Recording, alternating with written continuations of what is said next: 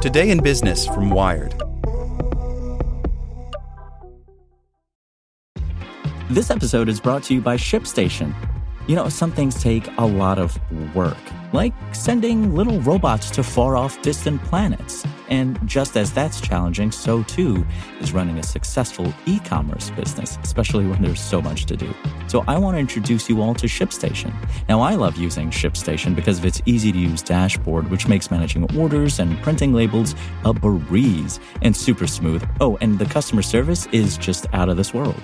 It's exactly what you need to help grow your business. Sign up for your free 60-day trial at shipstation.com/technews. That's shipstation.com/technews.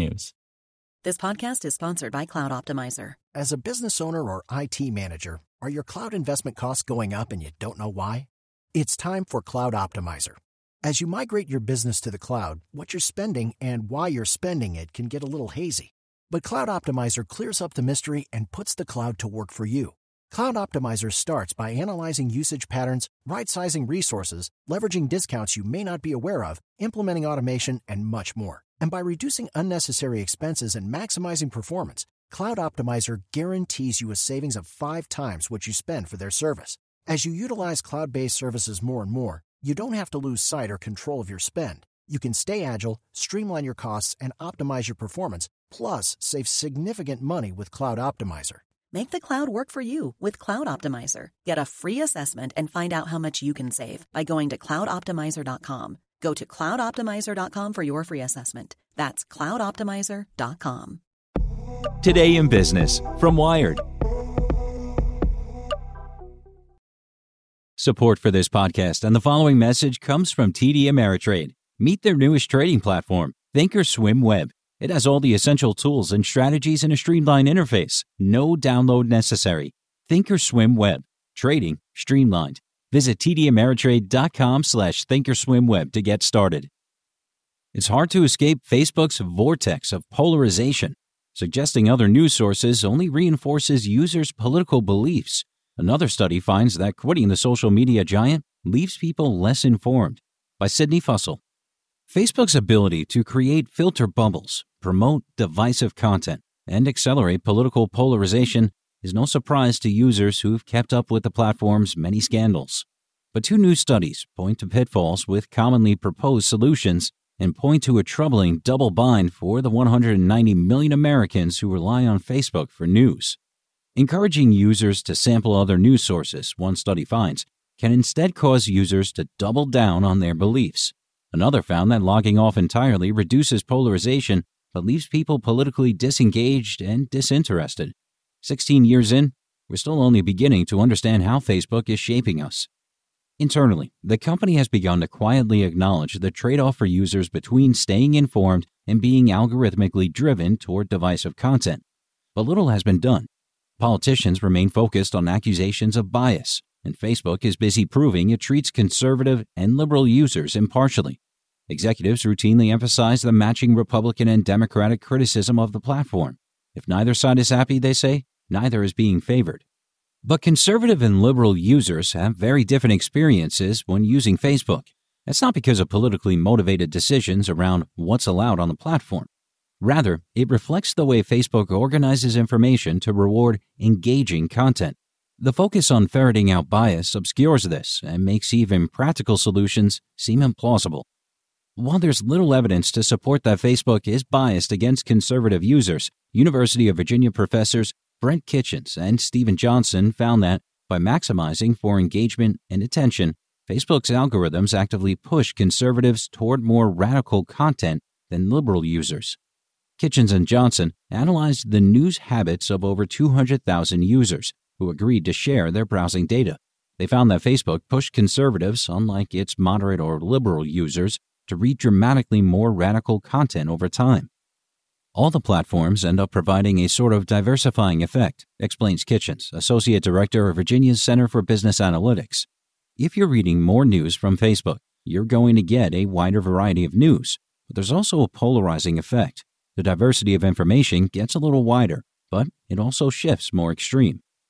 The study compared respondents' use of Facebook, Reddit, and Twitter with their new habits.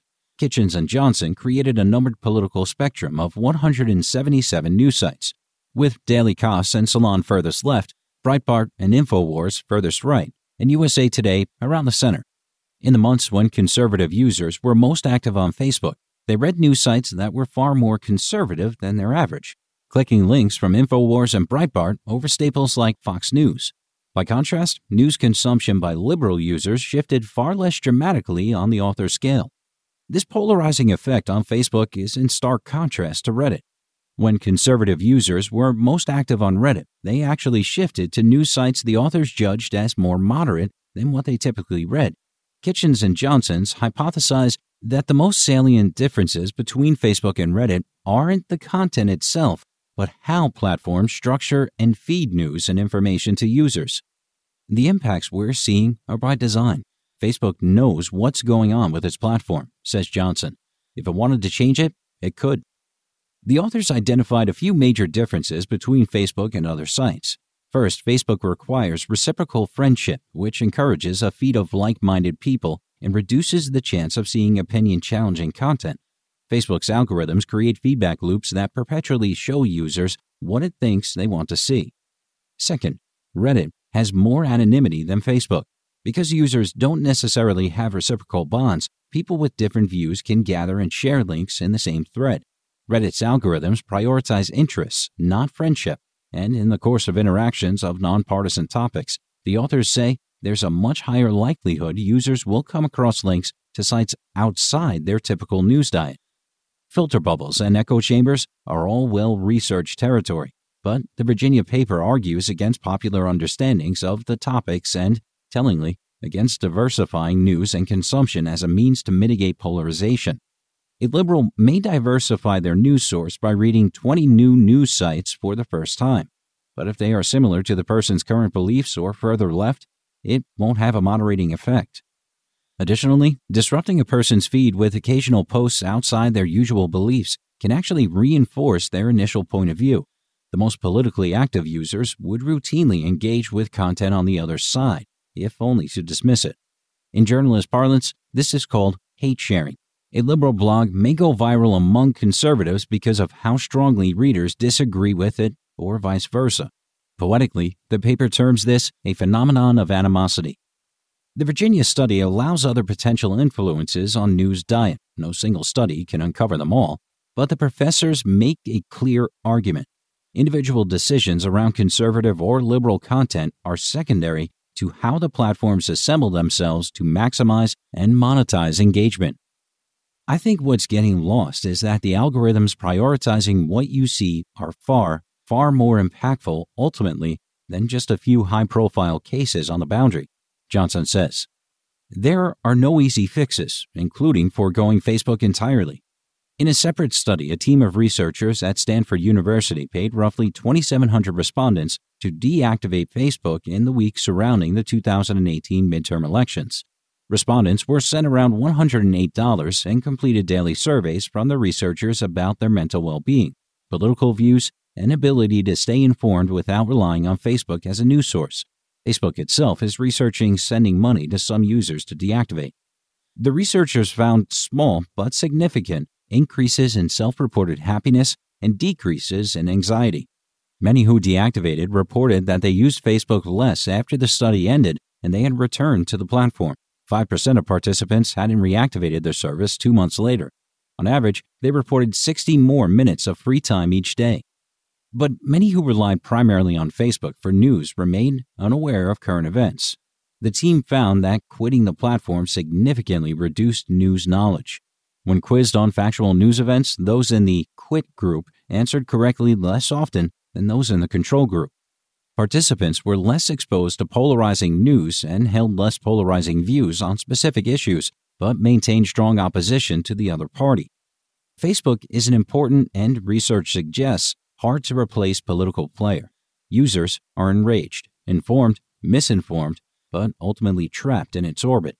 Compounding the problem, politicians use high-profile outliers to uncover bias, then butt their heads repeatedly against the paradox of forcing something as inherently political as Facebook to be impartial. Virginia's Johnson said the best idea to come from Wednesday's Senate hearing on social media was a proposal from Twitter CEO Jack Dorsey. When discussing the need for platforms to be more transparent, Dorsey suggested having an outside group create algorithms that users could then select for themselves. Imagine being able to tell Facebook to optimize for something other than engagement, education quality, trustworthiness, locality, etc. I have no idea the viability of whether it would be likely to happen, Johnson says, but I do think that's definitely the right kind of conversation. Like what you learned? Subscribe everywhere you listen to podcasts and get more business news at wired.com/business. This is the story of the one. As head of maintenance at a concert hall, he knows the show must always go on. That's why he works behind the scenes, ensuring every light is working, the HVAC is humming, and his facility shines. With Grainger's supplies and solutions for every challenge he faces, plus 24/7 customer support, his venue never misses a beat. Call quickgrainger.com or just stop by. Grainger, for the ones who get it done.